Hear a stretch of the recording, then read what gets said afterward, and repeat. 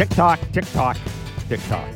And we're now less than a month away from Blue Jays pitchers and catchers having their first workout. I think it's February 15th. And I think, Barker, most of us agree that there's still a ton for this team to do to even repeat last year's 89 wins that, we've talked about this, the lineup. The lineup has 2 everyday holes, and we know there are still hitters out there that I think, in some cases, Jays fans and those of us in the media may be more interested in the hitters than the Jays are. I'm not saying they shouldn't be, but I think that's a fact.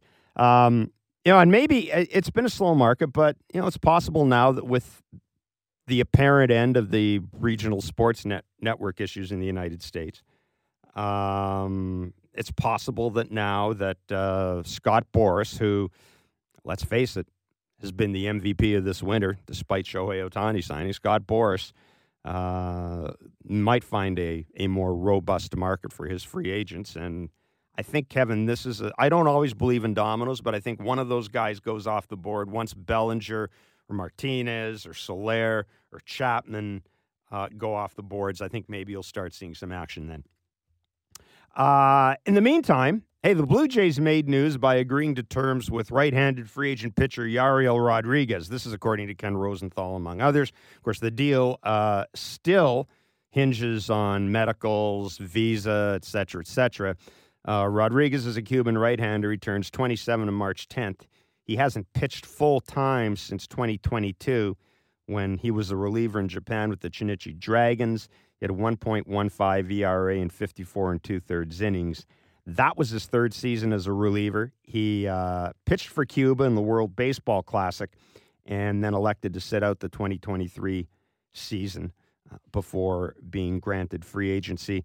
He had a workout in the Dominican Republic on October 10th. We know that 16 MLB teams showed up to this workout, including the Blue Jays. Reports are that he averaged 96.2 miles an hour. He had an 84.9 mile an hour slider, an 89 mile an hour splitter, 86 mile an hour change, and a 77 mile an hour curve. This is a guy who started pitching professionally in Cuba at the age of 18. And, he went to Japan as a starter, moved into the bullpen, and experienced a noticeable uptick in velocity since going into the bullpen. Kevin, at that point, he was kind of I can't put this any other way. He was a bit of a soft tosser. So, look, you can never have too much pitching, right? And I'll say this. One thing this front office has done, Kevin, they've been on the mark more often than not when it comes to free agent pitching.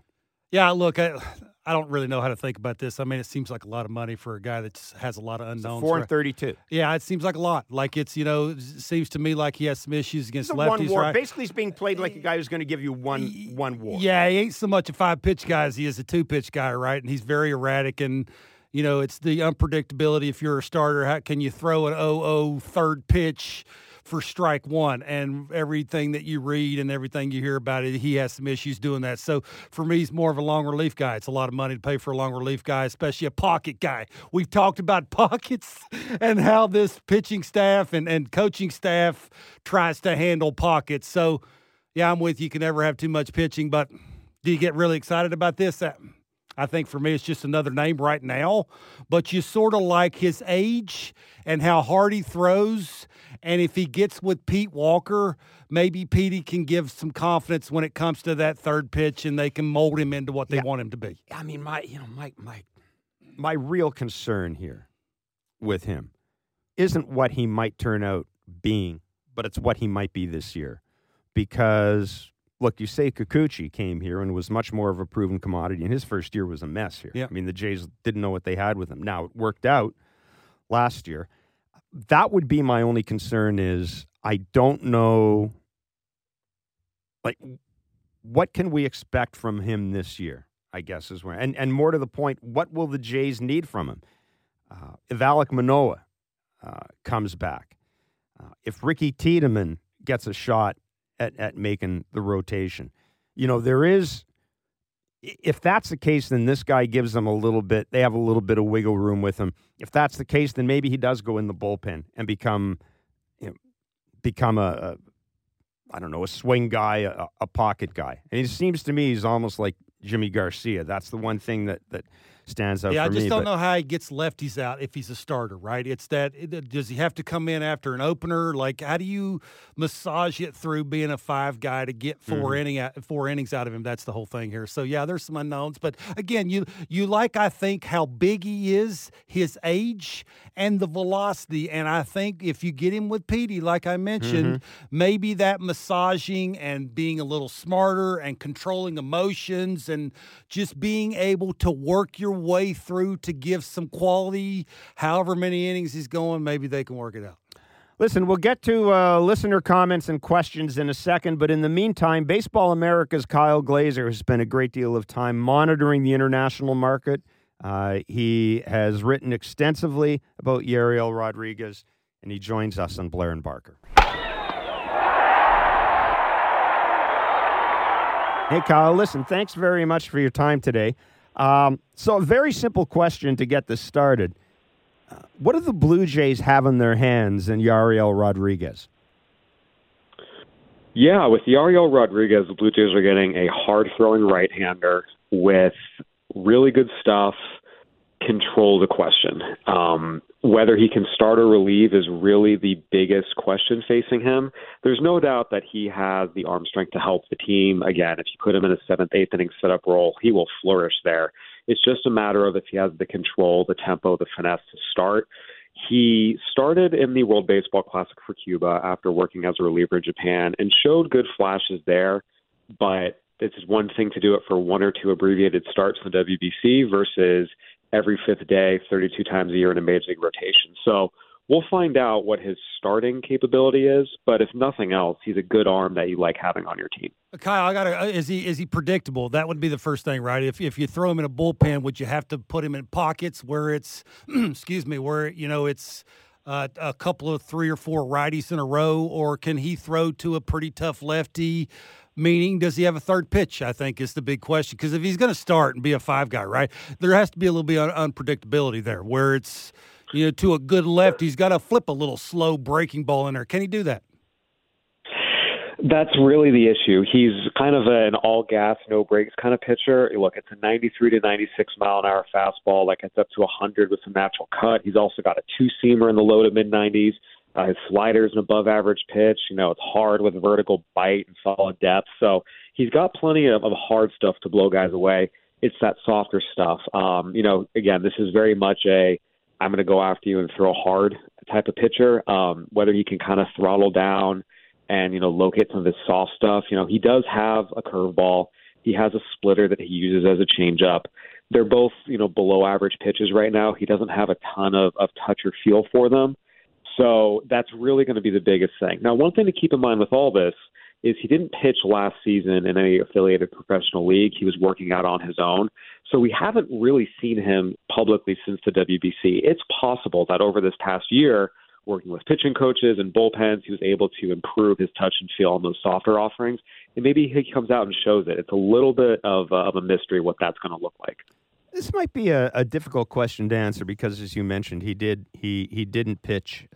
He didn't pitch with an affiliated organization in 2023, but he did pitch in Japan.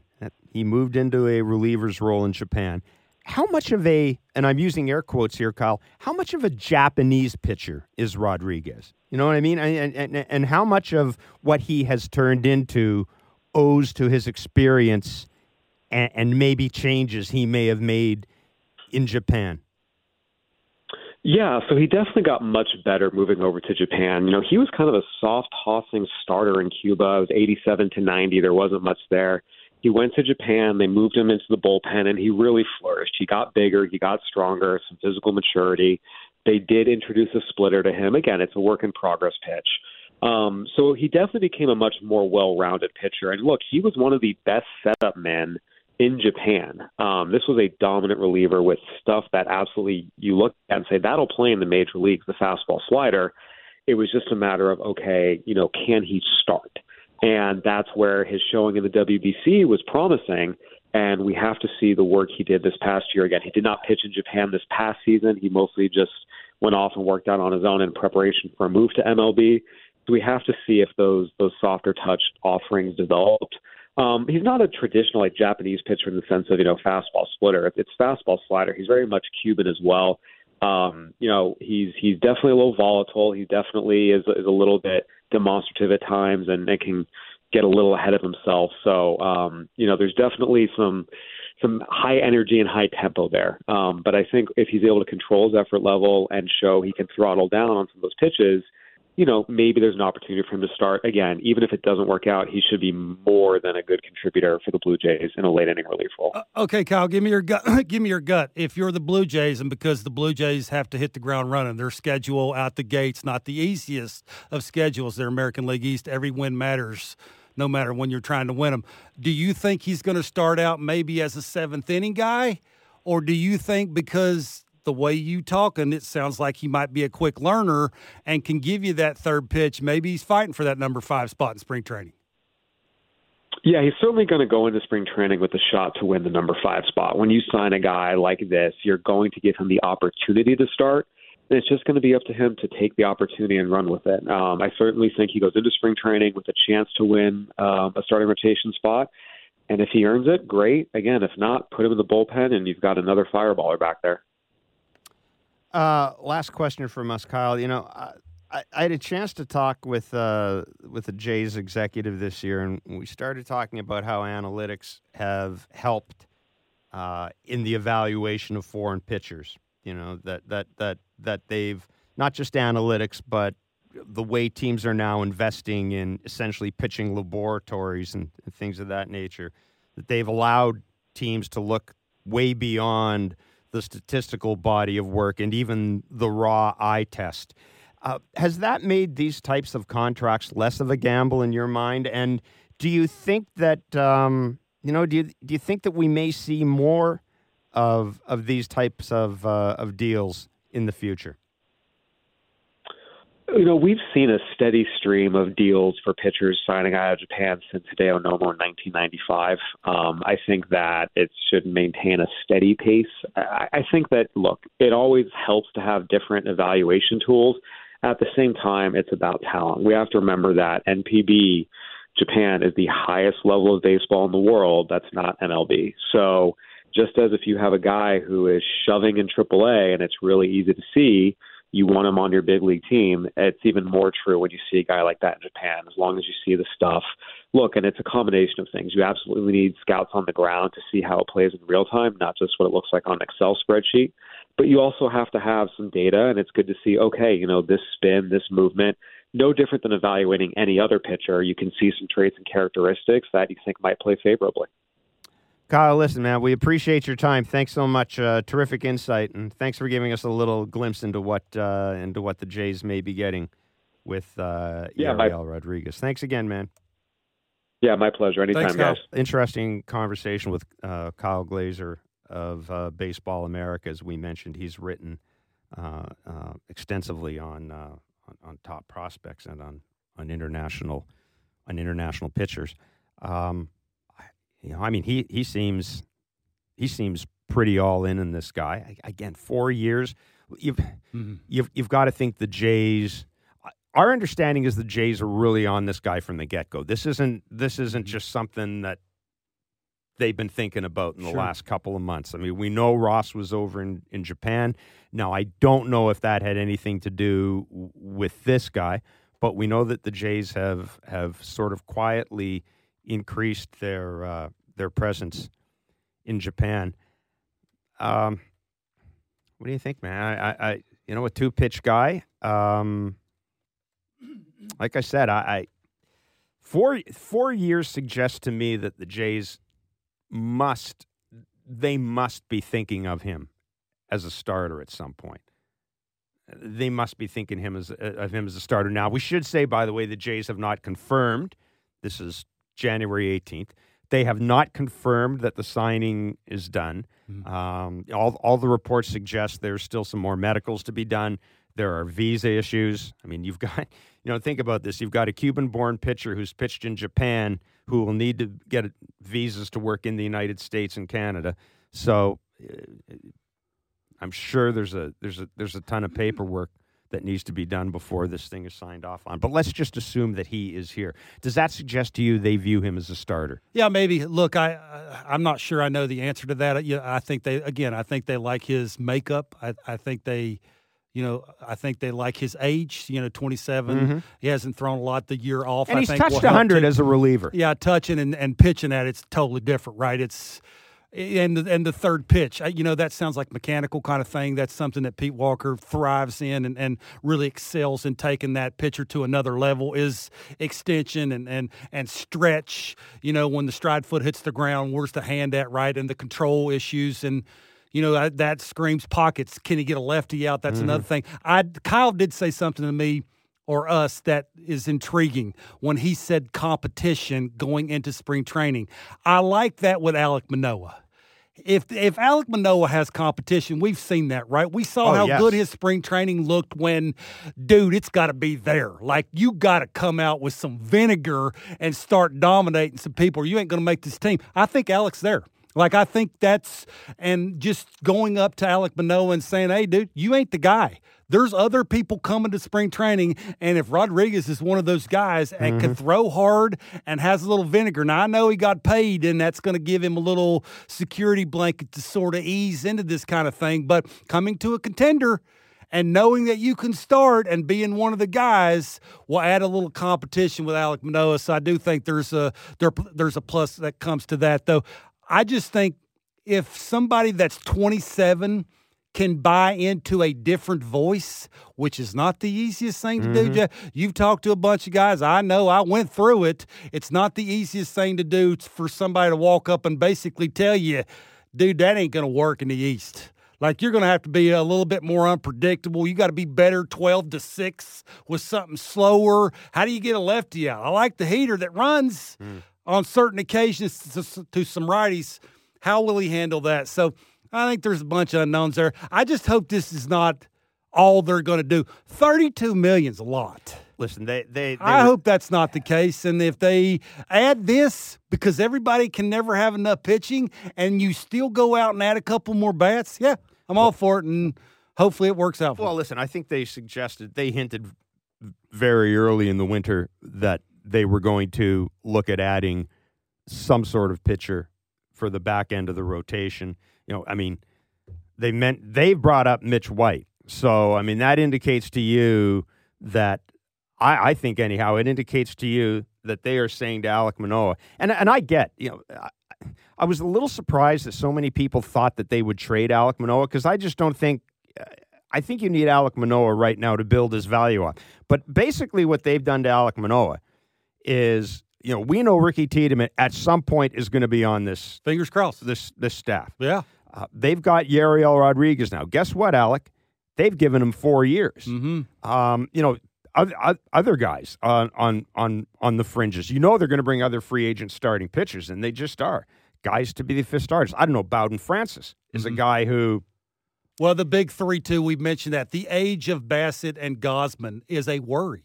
And we talked about this last year, is Gausman's thrown a lot, and that two-pitch thing with the splitter. Split fingers at that age are real hard on the forearm, right? So fingers crossed, and I'm not saying that Gausman's not in tremendous shape and thrown that thing enough to know when to back off. We saw, the moodiness of the velocity of the fastball with Gausman last year. That probably goes hand in hand with the split finger and the grip and all of those kind of things. So you're going to need some depth there. Again, this is good.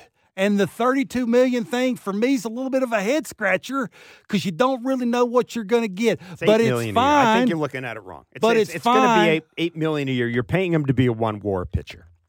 That's what you're. Okay, that's that's fine. You're paying him to bring in a couple of bats. That's my point. So there you are. Yariel Rodriguez. Again, the deal is not official yet. Has not been announced by the Blue Jays, but nobody's denied that it's happened.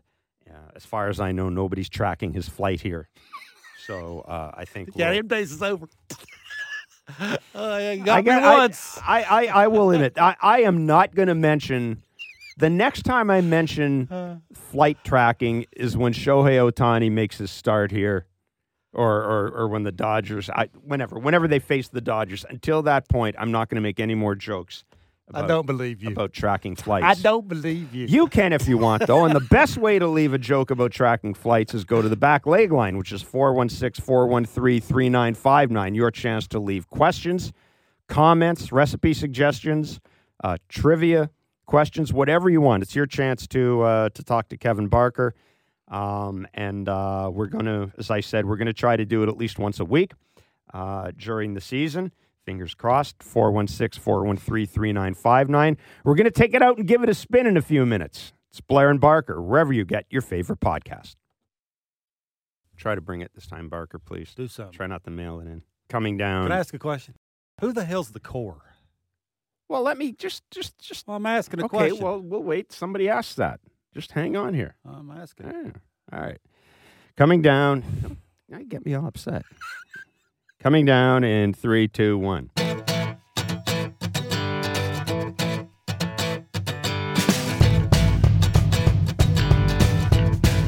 One of the things we want to do more of this year is incorporate listener questions through our back leg line.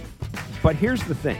Okay, every time I send out a message on X, I still want to call it Twitter, but every time I send out a message on X saying we're soliciting voice message calls or comments, I notice a bunch of people reply with their questions. The thing is, that's a waste of your time.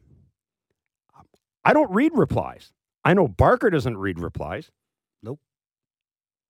We want voice messages because nothing is more boring, frankly, than a host reading out tweets from folks with stupid handles. Now, seriously, I don't have enough years left on this planet to spend time slogging through Elon Musk's intellectual sewer, all right, to answer replies. I just don't. So we want your voice. So with that off our chest, or at least my chest, here's the best from our audio mailbag. And as always, 416-413-3959 is the number to call. 24/7. Barker's always ready to answer the phone. He's there for you. I'm there for you. It's there for you. Let's go to the questions. This is Josh in BC, and looking forward to another Blue Jay season. But the question I have is, this core has been together for a couple years. They were very confident a couple years ago with Vladdy kind of saying, things like, you've seen the trailer and now you're going to get the whole movie, all that type of stuff. And now it's 2 years in a row that they've been, shut out of a win in the playoffs. At what point does the confidence of the core and the team kind of shake a little bit, especially if management doesn't really bring in any big free agents or make any trades or anything like that? Do these guys actually believe that they are a World Series team if nothing that drastic changes? Anyway, just curious to see what you think. Yeah, thanks, Josh. Well, Kevin, I know I'll ask you a question. This touches on something Josh asked, something you asked on the way in here. Who is the core of this team? What is the core of this team? Because you've got Bo and Vladdy for another couple of years. Mm-hmm. Got Danny Jansen, I think, is a free agent after this year. A lot of the core players are either going to be free agents with Bo and Vladdy or a year after.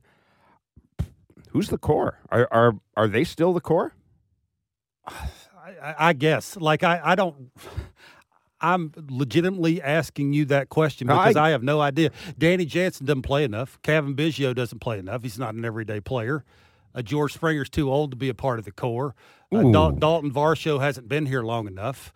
Alek Manoah's only had one good season. Is he part of it? So, yeah, for me, it's two guys. And the two guys, for me, the conversations that I've had and listened to can't be going further in opposite directions when it comes to the feeling of how the organization's ran, where the team's going. And I'm sure if you walked up to either one of those guys and said, hey, what do you think your realistic chance with the door closed and you're the only guy in there talking to them of making the playoffs and actually making a serious run to a World Series if they don't do anything else to the team?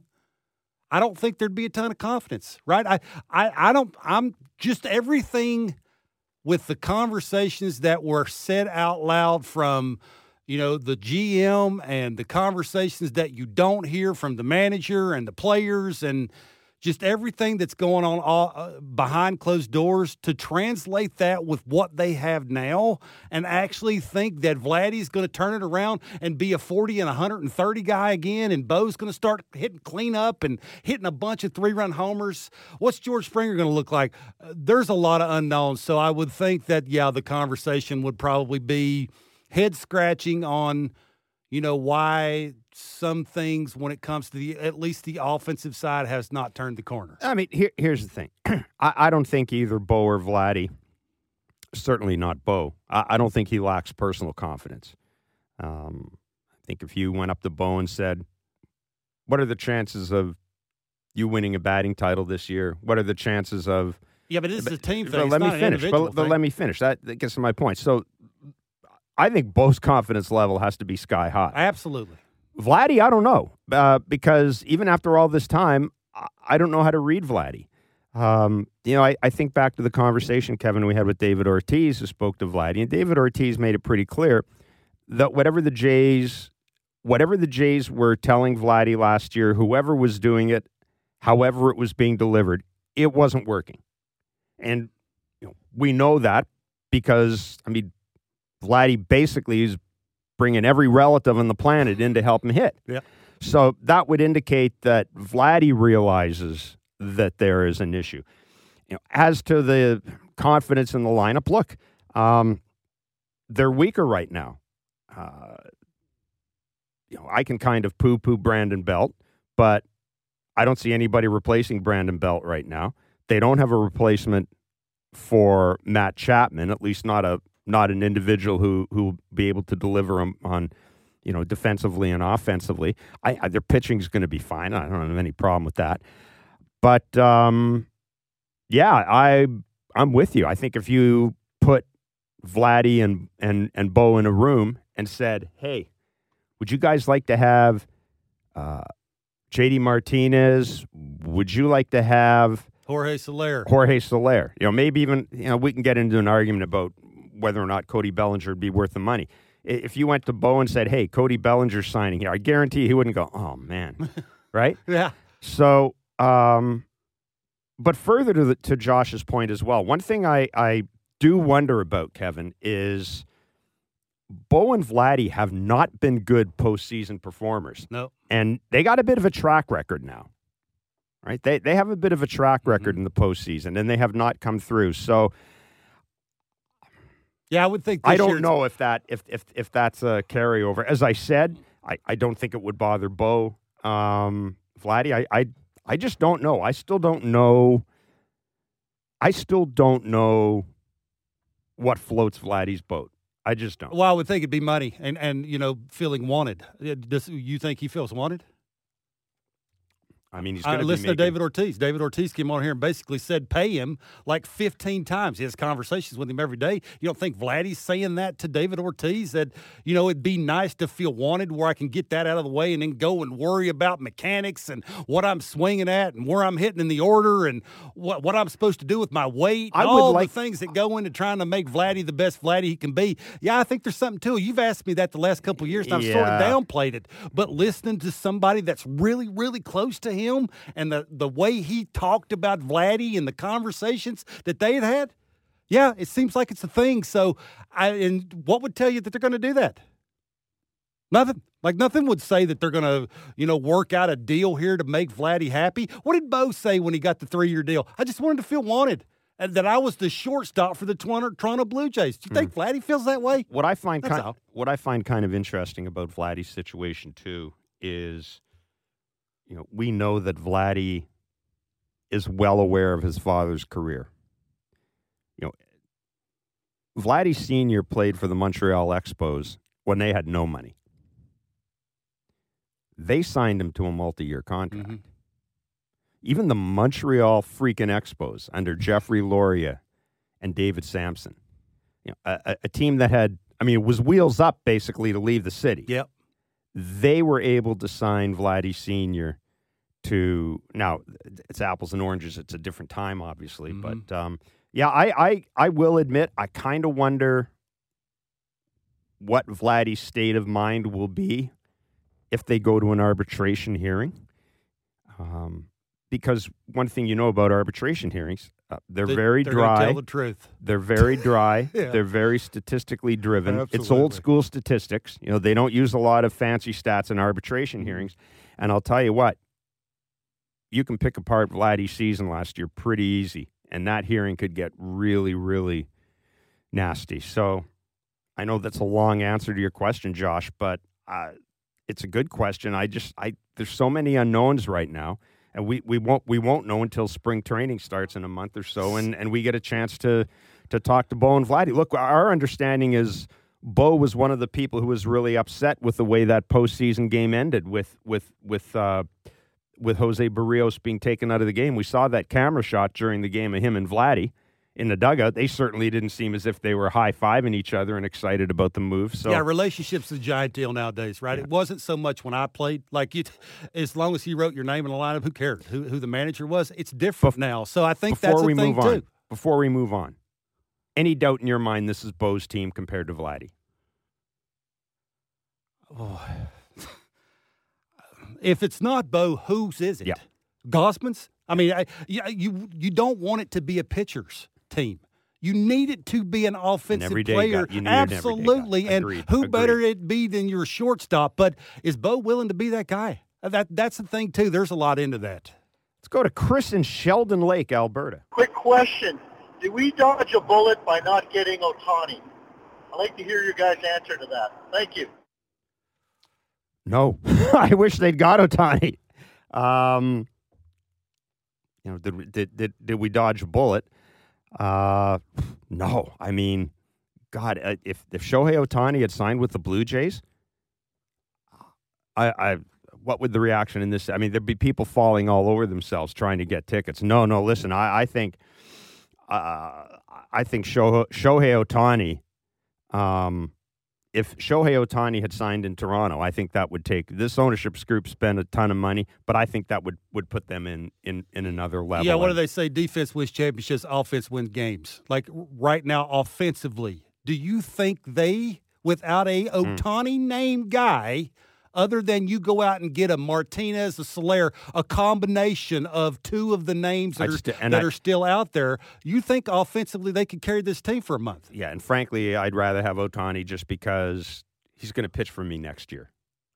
Probably. Offensively, I think he can hit somewhere right in the middle, wherever he wants to hit, and hit you 40-plus homers and drive you in 100-plus runs. That's what they need. That's what they have to have. I mean, and the only thing I can see, the ones saying we dodged a bullet by missing out on Ohtani. I mean, look, ultimately, I'll say this, Chris. Now, if he doesn't pitch again, then you could probably make the case that you may have dodged a bullet. But, I mean, that's a contract. Nobody's ever going to complain about that. That contract is going to pay off for years and years and years. And here's the thing. From talking to people of this place, this wasn't just a baseball decision when the Jays went all in this. This was business ownership. This was a business decision. They crunched all the numbers. They weren't going to go in there unless they were. Trust me, this place, they're not going to go in there unless they make their money. They weren't messing around. Is your point? They weren't messing around. Next caller, Taylor in Kitchener. I guess my question is, and maybe you can break this down. What's going on with this offseason? Not just for the Jays, but just around the league. It just seems like it's so slow. Understand the Shohei Ohtani and maybe Yamamoto slowed it down a little bit, but we're 6 weeks past Yamamoto signing and still nothing. What's the holdup? Will it pick up? When will it pick up? What do you guys think? Maybe by the time this podcast airs, it's already picked up. But just curious to hear, what's kind of been the holdup. Thanks, guys. That's Looking easy forward for to me. spring. Talk soon. Yeah, Taylor, thanks. That's Boris. Scott Boris is it. Every name that every team that matters that's trying to make a run is all interested in the same names. Who has all those names as the agent? That would be J.D. Martinez, Cody Bellinger, Matt Chapman, Rhys Hoskins, Blake Snell, Jordan Montgomery. Like all of those names, the Blue Jays are interested in some of those names. That's very important, right? And you would look at how does Boris handle if he takes the big name off, which would be Snell as the pitcher and Bellinger as the position player, and then you would think the dominoes would start to fall. But who's wanting to pay Blake Snell $9 at $260 and Bellinger at whatever that number that probably starts with a 2 because a bunch of the unknowns when it comes to exit velocity and, just the things that go into his swing. I would think for me, that's where it starts, right? And Boris is sort of in a rock and a hard place. I know he's the best in business, but man, that is a lot of names when a lot of the same kind of teams are going for the same names. Here's the thing. You look at, let's use 3 guys, Bellinger, Chapman, and Rhys Hoskins. Basically, you're talking, in the very least, Cubs, Blue Jays, and Giants in and all of those guys. Yeah. Either one of those 3 teams. I'm not sure they're hot and heavy on Bellinger. Well, either one of those. Yeah, I'm with you. But the point is, either one of those 3 teams would take at the one right of those cost. free Yeah, agents. absolutely. And what Scott's going to do is he is going to use one client to leverage the other. No question. He knows right now that the closer it gets to spring training and the Jays don't have a third baseman, there may be a chance that they look at Matt Chapman and go, you know what? We're not going to give you 3 years, but maybe we'll give you a 1 or 2 year contract, a pillow contract. I mean, if it's me, I don't take it. I don't think Matt Chapman's coming back here. But that's the first thing that has held up the offseason. The other thing has been this issue with regional television rights in the United States. There are a lot of teams that don't know how much money they will be getting from regional TV contracts in 2025, and in some cases this year. So, for example, a team like the Texas Rangers, and they've been open. The Texas Rangers have said, we can't do anything, or we're not going to do anything until this TV thing is set. Yeah. Same with the Minnesota Twins. Yeah. The Minnesota Twins can't do anything until the TV situation is settled. So those 2 things are working hand in glove. But, and if you think this winter's bad, let me tell you who Scott Boras represents next winter. Oh. Juan Soto, Corbin Burns, Jose Altuve, Alec Bregman, Pete Alonso, and Garrett Cole, if Garrett Cole decides to opt out. Yeah, it's a lot of names. Well, a couple of those names would be probably on the same team, so you wouldn't have to go too far when it comes to contracts. But the question I'd have to ask you, how long do the Blue Jays wait? I mean, they aren't. How long does this go forward? But they aren't. Yeah, but the names that they're sort of, I would think, waiting on, like you mentioned, could they get a cheaper Chapman? Could you get a cheaper Bellinger? But how long do you wait until what if a Soler goes off the market? What if a J.D. Martinez goes off the market? Then all of a sudden, because of what the Yankees have done and who the Orioles are, they aren't offensively they are. No, what are they doing? No, they're not waiting. They've made it pretty clear, I think, that they're not willing to hold up their offseason for Bellinger. That's why they've gone out and added guys like Kiermaier. Oh. That's why they've gone out and added guys like we're talking about impactful guys. But the point is, they've signed Yariel Rodriguez. It's not like they're waiting around doing nothing. So I'll give the Jays credit for that. I don't think they're being held hostage for Cody Bellinger the way, for example, some of the teams are being held hostage. Maybe not so much the Chicago Cubs because they traded for Michael looks Busch. That way. But it does a little, but not all those guys. Hey, Jorge Soler, he's not a Boras dude. Like not everybody is represented by Boras. I think what's happened is you've got, if you look at guys that have been rumored coming to the Blue Jays. Okay, let's throw Cody Bellinger out, but let's go Jock Peterson, Jorge Soler, J.D. Martinez, for example. Well, J.D. Martinez and Jock Peterson, they're at this point in their career where they're going to go where they want to go. Jock Peterson's made it pretty clear he wants to stay in the West Coast. There you go. Yeah. And he may take less money to stay in the West Coast because he wants to stay in the West Coast. You think J.D. Martinez is going to choose Toronto over the Dodgers because the Jays might offer him an extra year or an extra $3 million? Well, he wants to go to an instant winner. That's the thing, right? Justin Turner's another guy. But my point is, a lot of the guys you're going after here are guys who've made money. Some of them have won championships. Mm-hmm. You're right. They're being choosy. And if you're the Blue Jays, you are what you are. Everybody in baseball can look at can read a lineup or a roster for the Toronto Blue Jays and know what the strengths and weaknesses of this team are. Everybody can look at other teams in the AL East, every player, every agent, and figure out where the Jays stand in relation to that. So, I'm sure there's multiple reasons why they brought up Matt Haig as one of the hitting coaches for the Toronto Blue Jays. I think that's yes. Yeah. Yeah, I think that goes a little bit into what we're talking about here, too. I think that's an indication that a guy like Davis Schneider and one of Elvis Martinez and Addison Barger, or maybe somebody else in the minor leagues, that the Jays, at the end of the day, are probably going to have one of those dudes in the lineup. Yeah. Ian and Petrolia. I think we're in line to get a power hitting DH bat. I think that's there. There's our cleanup hitter. And then are you comfortable with the current second base, third base possible platoon that we have out there? Or is there a trade that you think we need to explore, either for a second baseman that could act as a leadoff hitter, thus pushing George down to the number 5 spot? That's my preference. Or do we make a splash doing something at third? Looking forward to it, guys. Great show as always. Thanks, Ian. I don't know about making a splash anymore. I just think they need to get better. They need to get better at those positions. Look, I've in terms of platoon. I mean, if you want to run out a Davis Schneider, Kevin Biggio platoon at second base, I'm okay with that. As frustrating as Matt Chapman was offensively, boy, he could pick it. He could pick it, and I don't know how I can legitimately sell run prevention to my team.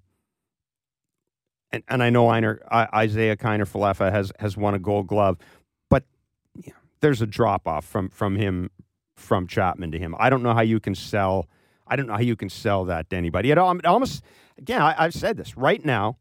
I think the Jays need a third baseman, and I think they need a middle of the order hitter who can DH. I don't care anymore if he's right or left-handed. They need a middle of the order hitter who can DH, and they can make first base work. If Vladdy needs a day off his feet and they want him to DH, fine. You can put somebody else over there. But I understand this organization likes versatility, but there's still something to be said for being able to put a dude in the lineup every day. Because of the way their lineup is, I'm not sure you can have Isaiah Kiner-Falefa playing third base every day and then that platoon at second.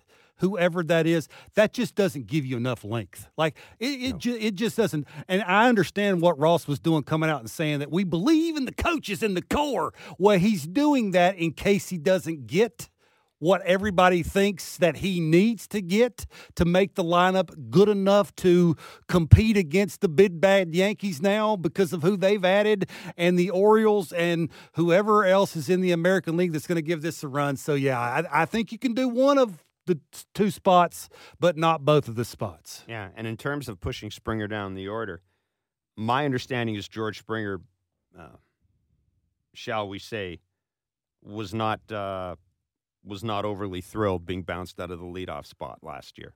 It gets to the point where you're at the age now and your performance is going down enough. There has to be a big boy in the room, and it ain't him. If you're paying him, well, if you need him to hit 5th, he'll hit 5th. Let's move on. I'm surprised nobody's asked about Joey Votto yet. Justin from Vaughan here. First of all, big news, Kevin Barker, Jimmy John's announcing their first restaurant in the GTA coming to Canada 2024. So that's exciting. All we need now is Cracky Barrel. Wanted to get your thoughts. Joey Votto, worthwhile signing, anything left in the tank, perhaps spelling off Vladdy at first, being a bit of a D8, and mainly just being entertaining for fans and a nice story, because something's got to be this year. Thanks, boys. Love the show. Thanks, Justin. Jimmy, congratulations, Jimmy John's. If they want to sponsor our show, it's good for us. If they don't, I'm sure it'll be stuck somewhere where there's tons of traffic and there's giant lines and, I can't get to it for an hour and it makes me mad and I don't want to go to it. So, yeah, why was sponsorship would be really nice. Tell people why Jimmy John's was so important to you. Well, it's one of those things when you stink, you try everything you can possibly do to be better. And especially when it doesn't cost much. Absolutely. And I was one of them spots where I was wearing other people's spikes and other people's uniforms and socks and turning my underwear inside out. And that was sort of the last resort. And I saw it and I drove in it and I got a sandwich and I was 3 for 4 with 2 homers. And guess what sandwich I was getting from then on. And I went to the big leagues, and that was 2006 in Syracuse. You went to the big leagues after eating the sandwich. 2006 in Syracuse with the Toronto Blue Jays. So, yeah, it was one of the things. It would be kind of nice little story for us to be sponsored. I mean, I'm not throwing that out there, but it'd be kind of nice. I think it would. Yeah, there you go. Nicer. Having Jimmy John sponsor this show or Joey Votto with the Blue Jays. How can I be nice about this? I know why you asked me this first, because of the conversations that we have off the air about the Hall of Fame and Joey and where he plays and the khakis and boy, that 8-pitch walk, boy, that's something for a dude that's making over $200 million playing a power position. He's not making over $200 million. He was. He's not now. I look. The answer is very simple, right? No. Oh, okay. How does that make this team better whatsoever? The clubhouse thing, I'm sorry, these are grown men. Like, they're going to make their own. Bo Bichette ain't going to walk up to Joey Votto. I know everybody thinks that and wants to yell and scream, and it just doesn't work that way. I've been in a bazillion clubhouses, even in 2024. It ain't going to work that way. Can he give you pop? Could he come off the bench and hit velocity? This is just me from what you saw last year, and he'll be a year older. The answer for me to that is no. I could fill that position with an Addison Barger, who's younger, got more bat speed, could give you more versatility. Defensive-wise, I'd rather have that than I would a Joey Votto. Did I say that nicely enough? Yeah, listen. I'm trying. I mean, I'm a fan of Joey's, but I'll be a little nicer than you. He would have to give me the hometown discount beyond all hometown discounts. I ain't going to do that. Like, we're basically talking a minor league contract with an invitation to spring training. You know he ain't going to do that. No disrespect to Joey, but I think you're right. I think part of the issue right now is I don't want guys who are going to block guys in the minors from coming up here. You're asking me if a guy like Addison Barger is ready to go, and we know he can play the outfield, for example. I understand Joey's profile's different offensively than a lot of other people, but if there are spare at bats to be had, who would I rather give it to? Addison Barger or Joey Votto? Frankly, I'd rather give it to Addison. Well, you Barger. said the same thing I said, except a little Except I was nicer. Well, you were, and I don't think this is where the Jays are at. And I'm going to say this. It's sort of like a charity case. That's not right now what they need. They need better players offensively. I'm going to tell people this because I know there is that thing out there about, boy, it's good to have veteran leadership in the clubhouse. And listen, man, talk to folks who were around the Blue Jays when Omar Vizquel was brought in to provide quote-unquote veteran leadership. Never was in the clubhouse early. Never spoke to anybody. Remember the incident with Yunel Escobar? He had no impact at all on the Latino players in that clubhouse. And he was, Omar Vizquel was supposedly this grand old man.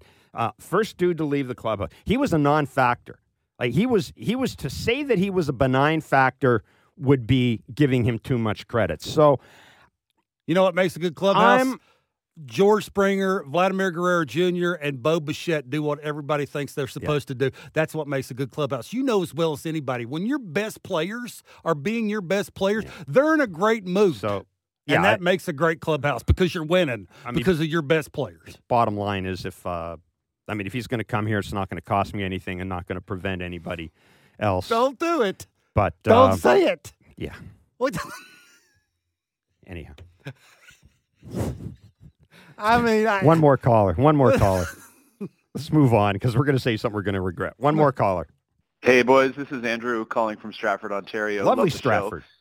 I've got a question about what the realities might be for next season. Wondering if you think it's possible that Ross Atkins and Mark Shapiro have taken a good, hard, long look at the market for bats especially, have contemplated all the downsides and regression candidates and people like Rhys Hoskins and J.D. Martinez and Jock Peterson, and then took a look at their core and have basically made the calculation that what they have on hand, there is a greater potential for positive regression among that group than there is in terms of the risk that you take on adding one of these older bats. The fans aren't going to like it, but it could be a calculation that could be the way that the team is heading next year. I don't know. Maybe there'll be another signing, but if there isn't, could this just be the reality that Ross and Mark have landed on? Thanks, boys. Thanks, Andrew. I've thought more and more about this. It's entirely possible. One thing Cody Bellinger in a normal free agent year wouldn't have the value he has right now. I mean, the reason that Cody Bellinger's got so much value is because other than Shohei Ohtani, there's really no impactful, of course, and once the Juan Soto deal was made, there's really no impactful bat on the market. So, and that's that's the free market in baseball. Mm-hmm. Good on Cody Bellinger. He hit free agency at the right time, and good on Scott Boras for planning this out. Mm-hmm. But I think the Blue Jays' approach is, this is how we value player X. And it doesn't matter what the rest of the market is. This is what our valuations are. Andrew, I've thought about that, but Kevin, I'm going to take it a little further. I think that what we're seeing this year, in addition to that, is I think the Blue Jays very quietly are planning for post-Vladdy and post-Bo. I don't think they can come out and say that publicly. I don't think they should. But if I'm the Blue Jays and I haven't been able to come to an agreement with Vladdy, I mean, at this point, if I'm Vladdy, I'm not going to. Why am I going to give the Jays a year of free agency? I'm not going to do that. Mm-mm. Same thing with Bo. Mm-hmm. I'm going to try to see what I can get in free agency. Given what middle infielders are getting, given what Bo's numbers are going to be, if, knock on wood, if he stays healthy when he hits the market. Yeah. So I think maybe the question isn't just, are the Jays looking at the market and going, these players really, frankly, aren't that good, and in any other winter wouldn't be asking for what they're asking. I think the bigger question is, are they looking ahead to what happens when Bo and Vladdy go? Yeah, just think Bo about and or Vladdy.